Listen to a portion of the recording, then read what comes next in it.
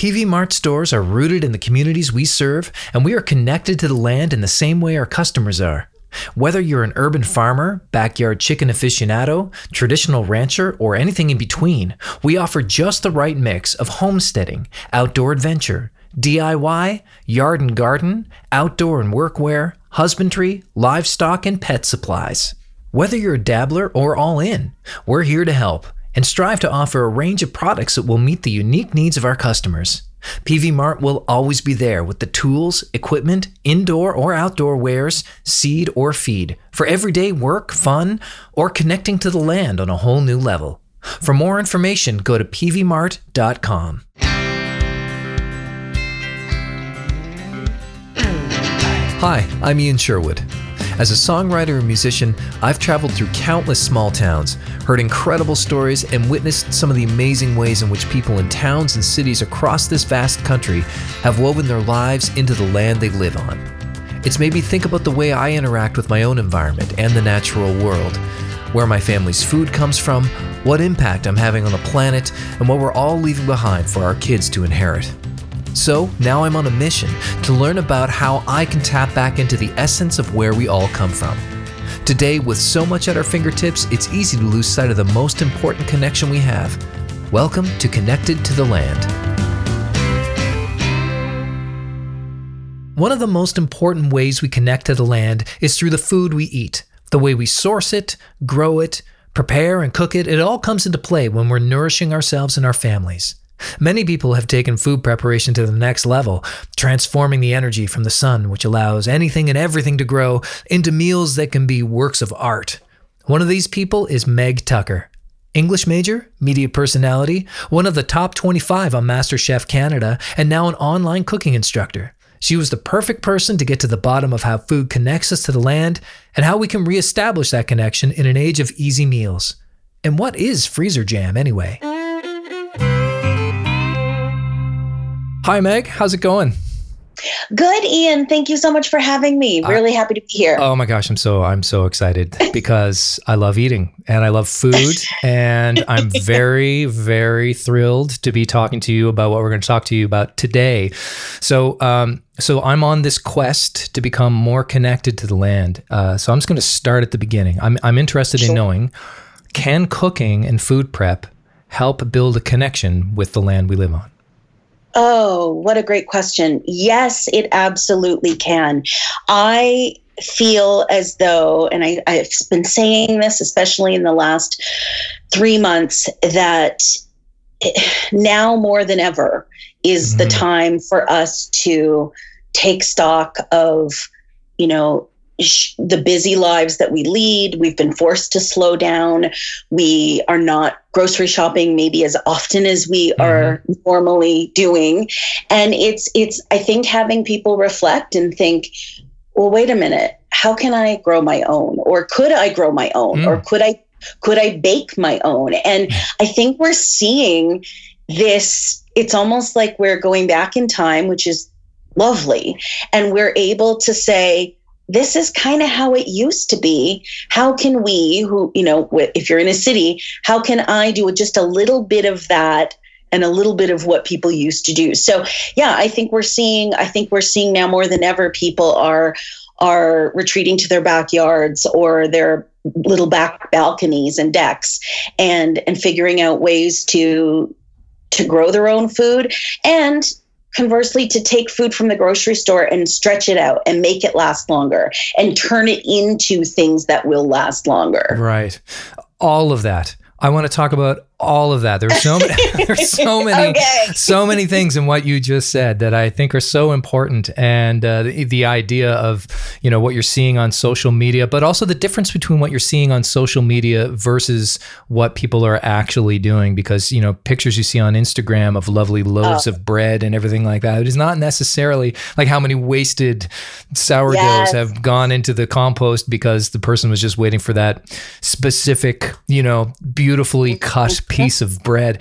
But and I want to get to all that, but I also just want to start at the beginning with you as well. So this love of food is universal. It's one of the basic elements of being connected to the land. So for you, what got you interested in cooking food and prepping food and taking it to the next level like you have? Sure. Well, I have always felt connected to the kitchen. I want to make it very clear that it wasn't until literally the pandemic hit that I made the pivot to make it part of my business life, and also to take it to even the bigger level of going to culinary school. So I am wow. Okay. Prior to today, I am fairly self-taught. All my grandmothers were incredible cooks. I think we can all kind of close our eyes and think back to a recipe that we grew up eating and loving that someone else cooked for us. Absolutely. So, we can take my grandmother's rolls. We can take my nanny made the best donuts, and it was a casserole recipe that's been passed down. And that's kind of, I've always felt a real connection. I think when you don't have the words, you can always sit around a table and eat. Or if you're a maritimer, you can play music in the kitchen. All good parties end in the kitchen. So the kitchen has always, to me, been a source of comfort. And I've said this many, many times. I've moved around a lot. I was born in Montreal, and then I grew up in Fredericton, New Brunswick. And then I moved after university. I moved to Halifax, Vancouver, Toronto, New York, and then Calgary, and now Red Deer, Alberta. Yeah. And through all of those moves, and through working in marketing, and then through being a morning radio show co-host for 14 years, I always, no matter where I lived or where I worked, I always felt at home if I were in the kitchen. And my parents divorced, as sadly so many do these days, when I was really young. And great relationship, though, with both of my parents. And my dad, who was a guidance counselor, that automatically meant he had quite a lot of patience. He would let me go into the kitchen and just create. So I would say to him, okay, you can't come in. I'm in here and I'm making something. And then I would make him taste it and judge it. So perhaps that was a little foreshadowing to all the years later when I ended up on MasterChef Canada. Right. But I would create these concoctions, and I think allowing me to just be free and experiment really also helped me love food and love, just experimenting. And I think that as a kid, you certainly don't know what goes with what, and you're not sure if measurements are right, but it's through those, trial and error, and that tastes good, and this needs more of this. And so I always kind of experimented through the years. Through it all, I cooked and loved it, cooked. Everyone always said, you're a really good cook. You should, and then of course reality TV came. So you should try out for MasterChef Canada. So I did. I thought, you know what? I'm a home cook. That's what they're looking for. I love food. I am not a fancy cook. I'm not a fussy cook. Let's do it. So I did it. Yeah. No, just on that a little bit, because I've got kids as well, and I think your dad's a very brave man. I know the kind of concoctions that come up with. I'm not really sure I would necessarily want to be the taste tester at the other end of it, but I think that's great. But it brings up a larger point, which is this whole idea of, especially these days, where there's websites like Epicurious, and you don't have to go far to find blogs and YouTube videos and people online telling you the right way, and this is how you do this, and it's fantastic. I mean, I had a VHS tape of Jacques Pepin, showing me how to, sharpen my knives.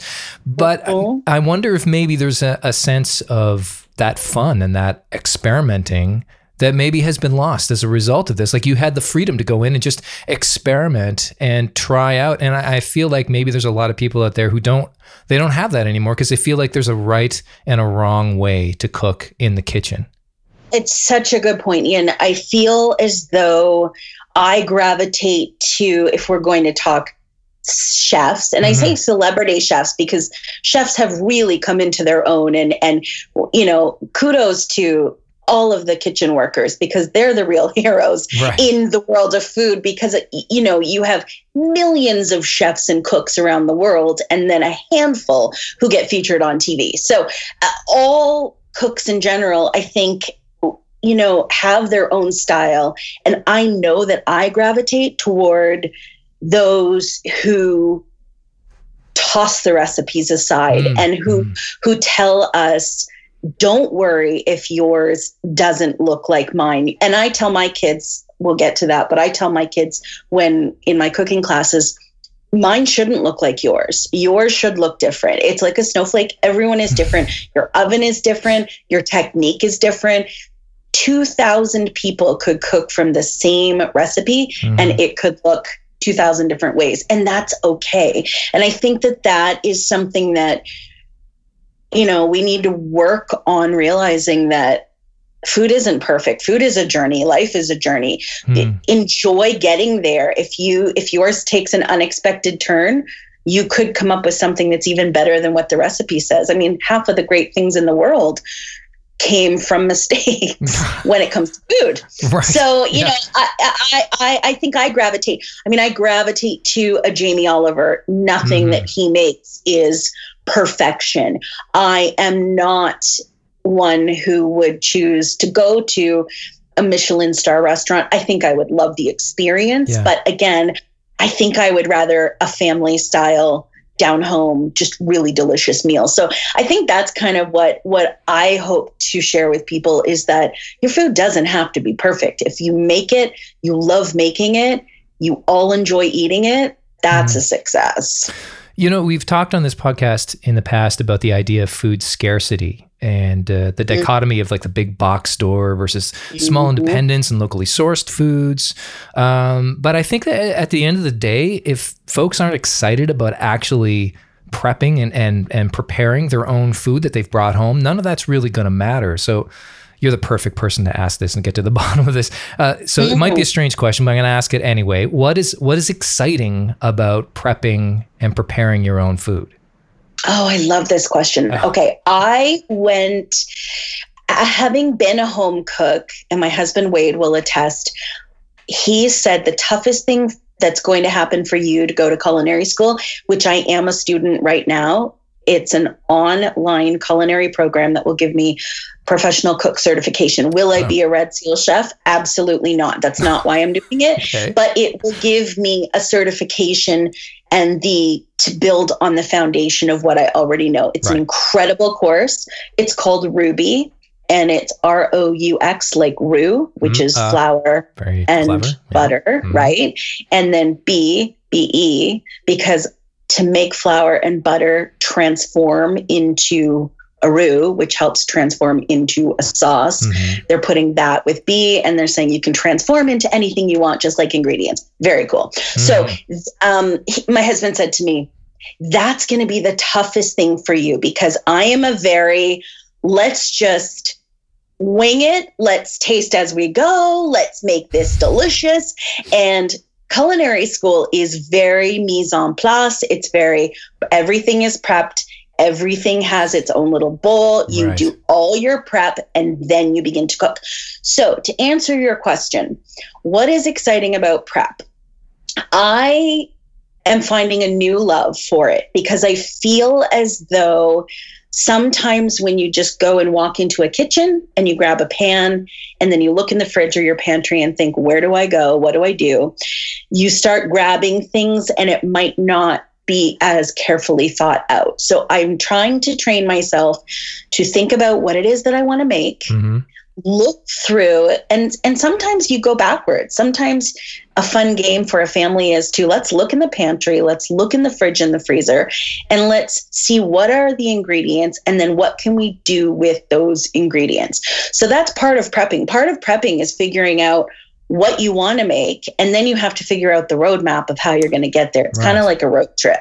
So I think part of this whole quarantine life that we call it, that we've been living in, is an awesome opportunity for families to do that. If you've got 3 kids, consider 3 dinners or 3 suppers, and let each kid pick maybe a main star. Let's pick the main ingredient. And so once they've picked that ingredient, then you could say, okay, what do we want to build with that? We have a protein, or maybe it's meatless, but pick a protein, and then, okay, what do we want to put with that? We need something like a starch. Maybe we need some vegetables. Maybe we want some spices. And then you start going into flavor profiles. So prep can become fun.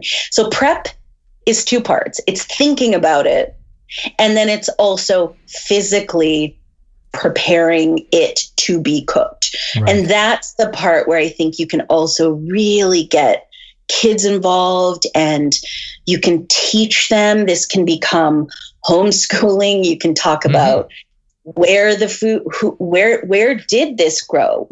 Does a carrot grow on a tree? Does a carrot grow in the ground? Mm-hmm. Do we know how many varieties of potatoes there are in the world? Let's look through everything you're going to put into your meal.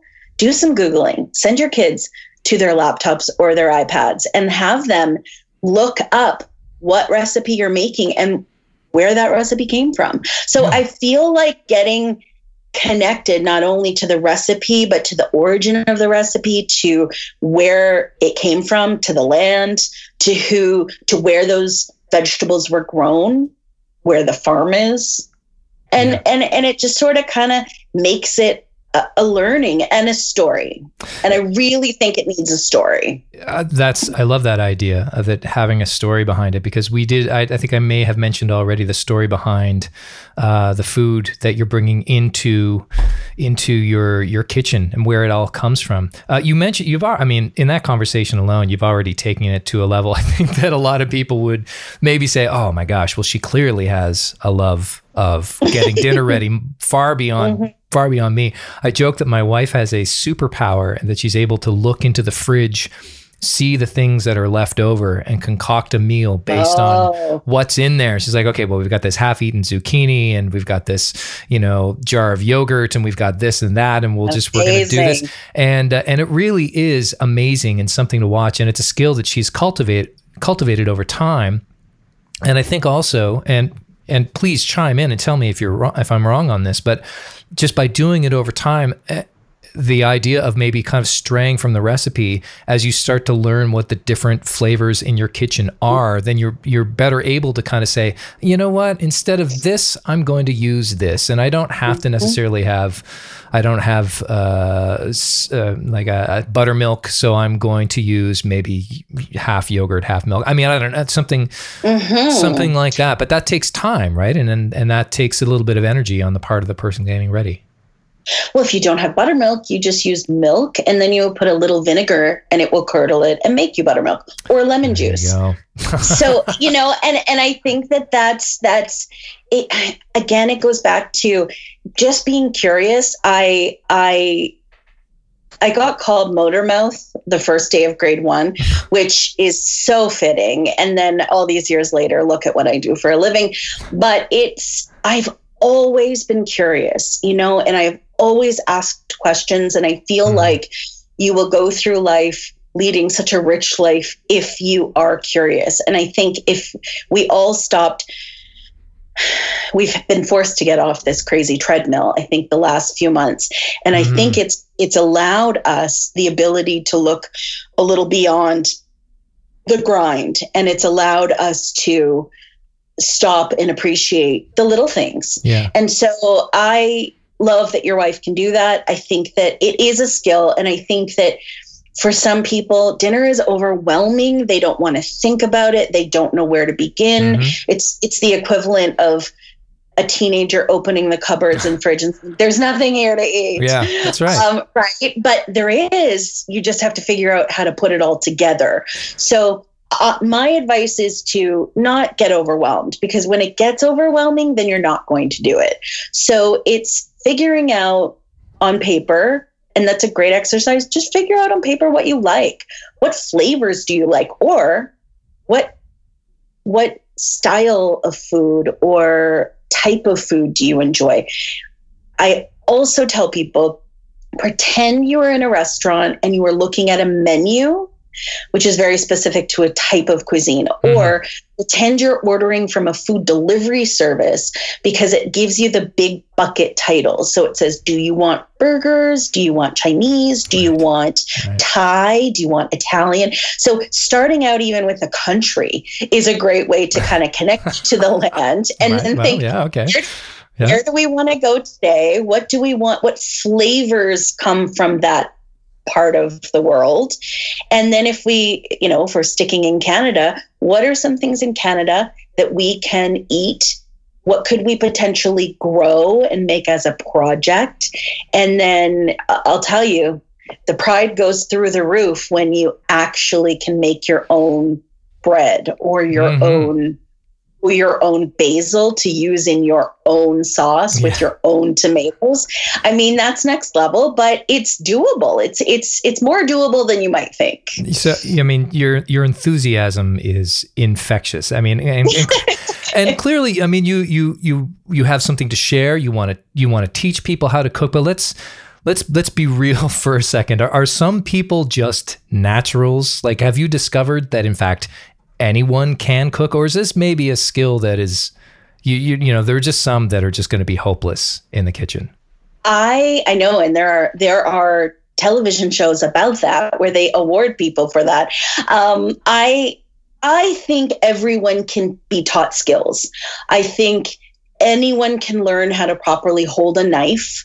In fact, one of the lessons that I've got coming up is I have to chop 10 feet of celery. Let's do the math on that. Wow. 10 feet of celery. Okay. Showing all the different types of knife cuts, from a dice to a chop to a mince to a julienne to all of those. Is this part of your class that you're taking online? Yes. And photograph each thing from above and submit to the culinary world for them to judge and to look at and to analyze. We've come a long way. Brick and mortar. Wow, we've come a long way online. But point being, I think anyone can learn a skill. So to tell someone that they'll never be a great cook, I think is inaccurate. I think you need to know the foundations. I think you have to have a want and a desire to learn a little more. I have a friend who, terrible cook, won't cook, has no desire to cook. And you know what? Why would we push cooking on those people? But I think it's important to know some basic skills. And that's my hope for the kids and families that I teach, is that if I can give you 3 or 4 little nuggets here and there that you will attach to the story we shared that day, then you're going to remember that. And you can then tell someone else, hey, did you know, da-da-da-da-da-da? There you go. That's a win. Do you consider yourself to be a foodie? Yes, but not a snob, if that makes sense. Right. It does. Okay, well, let's explain the difference then. Okay, so I feel like foodie gets a bit of a bad rap. I take pictures of all my food. My family, God bless them, they know the moment the food hits the table, they're to back off and not touch their forks until I have taken the shot. But it's a joke now, and my husband's even getting into it, even though he'd hate to admit it.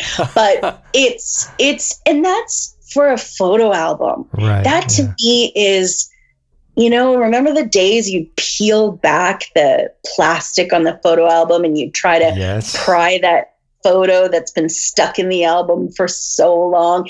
This is the new photo album. So for me, when I take pictures of my food, it holds such, it makes me emotional. It holds such emotional memories for me, and to the day I made it, to who I ate it with, to why we decided to make it. I mean, I don't take pictures of my eggs in the morning or my cereal, but things that have a story or a reason for why we shared that all together.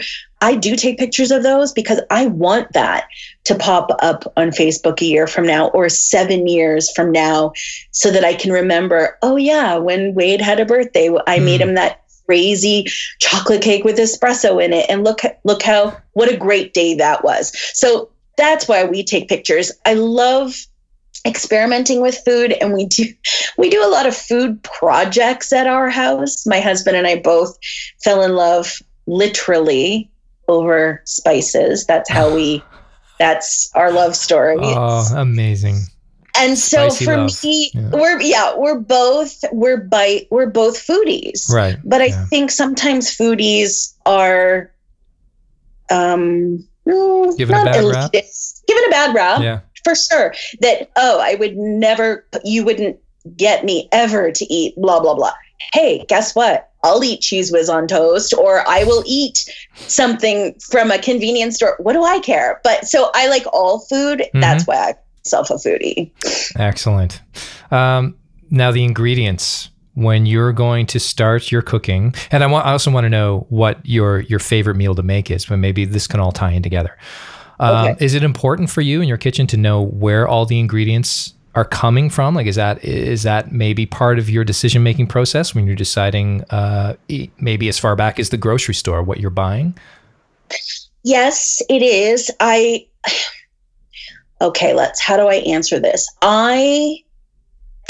It's a bit of a wide net. Mm-hmm. I prefer if we can buy things that were locally sourced or locally farmed. Absolutely, I will do that because I think it's so important to support all the local farmers who work their tails off to get the food into stores. Farmers markets are always a great option too. So I love all of that. Mm-hmm. Do I make a decision to purchase based solely on that? No, not always. Cost does play a role. So we are a family that definitely will, I wouldn't say we buy in bulk. That's not really who we are.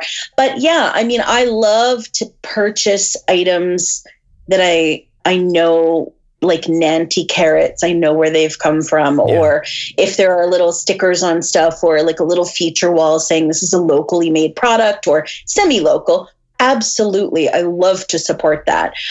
So some of those things are important. But then, of course, flour. I don't mill my own flour. I just buy flour at the store. So when we can. Well, it brings up an interesting paradox because we already talked about this, about the fact that people are becoming a little more interested in food scarcity and in preparing their own food. And not everyone lives close to a market where they can just go down to the local fishmonger or to the local butcher or to their local farmer and just pick up fresh produce. That's not available to them. And so big box or grocery stores still they will always serve a purpose. Do you have any tips then as someone, who I know I certainly go to the big stores as a city dweller, but also have a local farmer's market. I'm lucky enough to live in a smaller city, so I can just walk down the street on a Saturday. Mm-hmm. Well, not so easy these days. Right. So when entering the grocery store, are there any little places like avoiding the center aisles or, that people should take into account? I think that something that I love to do, I know that there are a lot of people in the world who are major canners, they call themselves, because they bottle, they pickle, they jam. Mm-hmm. I have started to get a little bit into that, and it is really satisfying. So my feelings are, if you can go to your produce aisle, as an example, and buy really great cucumbers or the pickling cucumbers or even English cucumbers work, or if you can get to a market and do that. If not, go to your big box store, buy those things if you need to, and then bring them home and transform them into something that will last you much longer, that will keep you out of the stores and enjoying the products that you've made. So there are ways. I mean, strawberries in the summer, we're heading into the summer when strawberries are aplenty. If you can go to a U-Pick, that's incredible. If you do purchase your strawberries, then spend a Saturday with your family, make a giant batch of jam that couldn't be easier. You can use the thickening agents like a Certo and actually sterilize your jars and hear the popping and make the jam. Right. Or you can go the shortcut route and make a freezer jam, which I grew up in New Brunswick, and strawberry freezer jam. I mean, there is no easier method than straw. To explain that, what's a freezer jam?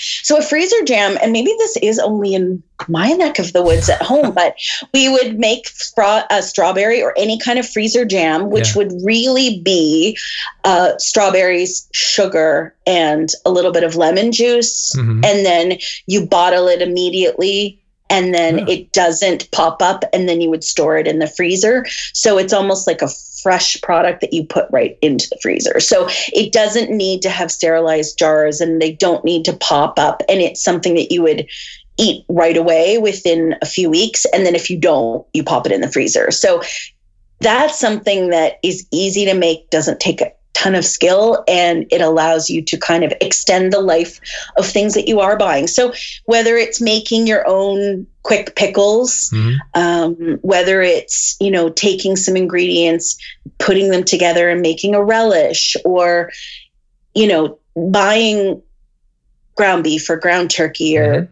bison or whatever you want to make, making trays of burger patties or meatballs, and then popping them into the freezer so that when it comes time to have a backyard barbecue, you've got things that you've already prepped. They're already made. They're already in a freezer.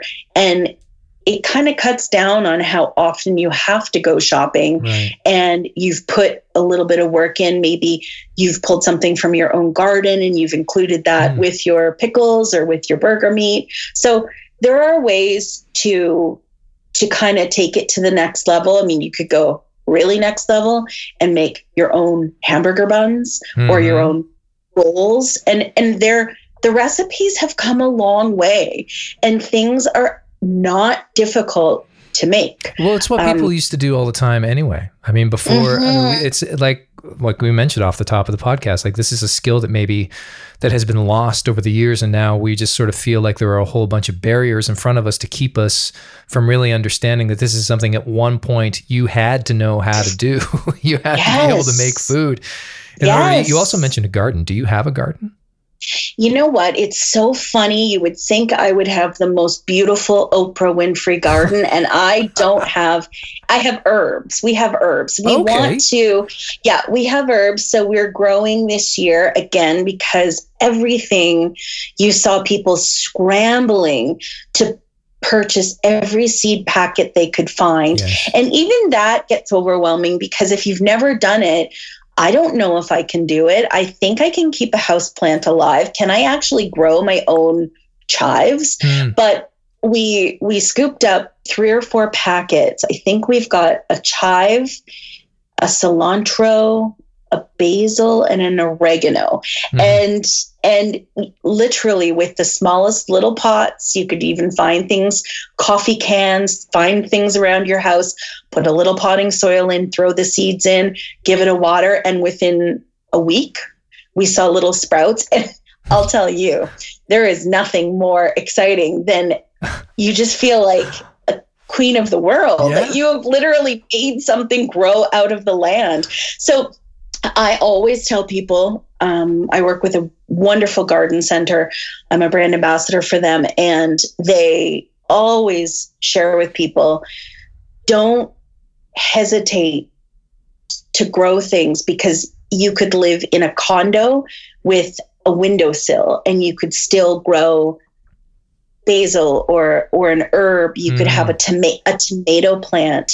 You could have a little grow your own little cherry tomatoes. So also we're seeing these people building higher up garden boxes. Right. And that's something too. We have a black lab out of old drawers or something. You just fill them with dirt. Yeah, absolutely. Yeah. Yes. You can do raised garden boxes. You can make that a project where, again, the advice that I have is it's like when you want to go to the gym, don't go to the gym the first day and run 12 miles, because you will not go back the next day. Yeah. So start slow. This year, we're going to grow some herbs. Next year, we're going to attempt tomatoes. Make this an ongoing thing. And if it doesn't work out, it's okay. Not everyone has a green thumb. I love that you kind of brought it back around there actually for me, which is great. The idea of starting simple with something. But you said that as soon as your herbs started coming up, you had that sort of that sense of, oh my gosh, I just grew something from the land. And Yes. and I wonder if maybe this whole idea of fostering this connection with the land and getting back into the love of cooking and where our food comes from starts at very simple steps like that. Like, just a friend of mine has one of those plastic containers that the chickens at Yes. Costco come in, you know? Mhm. And it has a little Yes. plastic dome over the top, and he Amazing. filled that with dirt, and it becomes its own little greenhouse. And It's a little biodome. and That's he amazing. exactly, and he started his herbs in that. And there are all sorts of little life hacks that you can come up with that, and these little steps then maybe, as you say, build on that, and next year maybe you try tomatoes, and then beyond that maybe it's, who knows, you're going to beans and carrots and potatoes after that. But it's got to start small, maybe, rather than you can- going whole hog. Totally agree. You can also use an egg carton.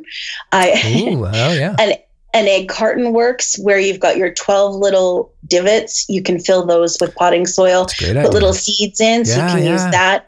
You can use a milk carton. You could take a milk carton, you could split. So it's like, look what we've just done. Now we're arts and crafting with our kids and our families. So there are ways I've got one that you for can you. do it. Okay, what? So sorry to interrupt you, Meg. I should never do that, but That is just, okay. I got very excited there for a second because we got a little tip from someone that actually said that you can, when you crack an egg, if you crack it in half, you can, after you've finished with the egg, you can put a little potting soil in the shell, start something in that, and then you can just plant the whole thing in the ground when you're done. It starts to grow. Absolutely. That eggshell can just go in. It's like composting. Absolutely. There are so many ways. We were talking about connected to the land. Mhm. Remember a few months ago when no one could buy flour or yeast? That's right. My husband, Wade, who is the scientist of the food family that we are in, he said, well, I'm going to make my own starter, which I know we're seeing the sourdough craze is everywhere, where some people are being given starters, but he said, no, I'm making my own. There's yeast everywhere. So he took raisins from our pantry and he soaked the raisins in flour and water. And I don't know the exact measurements. And then he made his own leaven from raisins, which have yeast. So then you discard. Yes. And it gets better. Yeah. And then I wish you could be talking to him now. So then he discarded the raisins. Then he got what he needed from them. And then, Ian, it was in a mason jar. Right. It's named Breadward. And Breadward. I love it. Breadward has now been in our family for 9 weeks. He was fed twice a day, and you get it to a point where you're ready to go. So this starter, if you want to continually make bread, you have to feed it twice a day, I believe. We kept him in the microwave where it was nice and warm. Mm-hmm. He got weighed and measured there was a piece of masking tape on Breadward's jar to see how much he's risen above the line. Yeah. And then I cannot take any credit. Wade made 4 loaves, absolutely miraculous. And then when you don't need bread anymore, you can put, Breadward's now in the freezer. So he lives now in the freezer. And then when we want to start making bread again, you can take it out of the freezer. And then I believe you only have to feed it once a week or something. I'm probably not giving you exact directions, but point being, look at that. Raisins to bread, people. that is amazing. And that's one of those things that, maybe 100 years ago, people just, I don't know how many raisins were kicking around 100 years ago, but the idea of knowing things like that, it was more commonplace. It was. I love that story about the starter. We have a sourdough starter in our house as well, and we've had it for a few weeks now.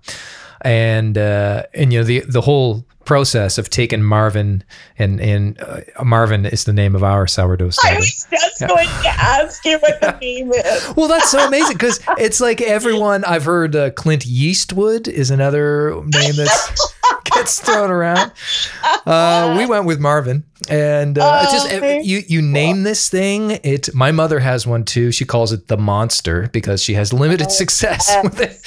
And but it becomes almost part of the family, right? Because it's something that you're feeding. It has it's built into the routine of the running of the household, And I really find that again, I don't want to really harp on the pandemic, but I mean, for those of you who are listening into the future, we are in the middle of it right now, and it has really forced a lot of us to kind of focus a little more on what's immediately in front of us, and the running of the household is, an important, it's just what we do 24 hours a day now. We don't go out for jobs.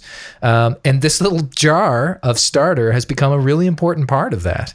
I could not agree more. I want to share a couple other names that I've heard because they kill me. Love it. Emilio Estevez, Carrie Bradshaw, Sex and the City, right. Brad Pitt, we've heard. Oh my God. Jane Doe, but people are all naming their starters. And I couldn't agree with you more because we knew the day he put Bradford in the freezer, I went to open the microwave and I opened it really carefully for 9 weeks and he was gone. And I said, what's happened? You keep him in the microwave?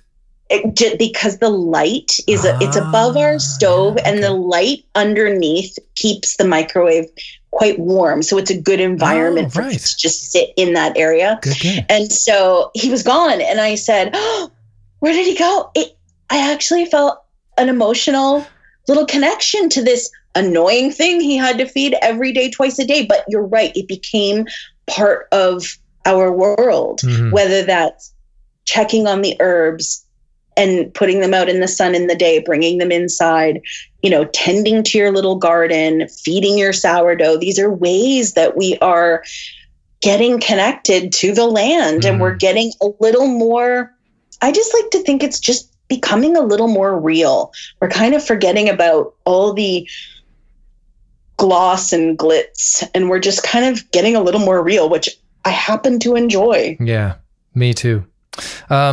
Meg Tucker, you are a delight. This has been so much fun. Thank you so much for talking to me about this. I mean, we didn't even really scratch the surface. I feel like we could just go on and on about different names for sourdough starters, but I wish you all the best during your courses for culinary dominance over the world, and I look forward to what you come up with next online.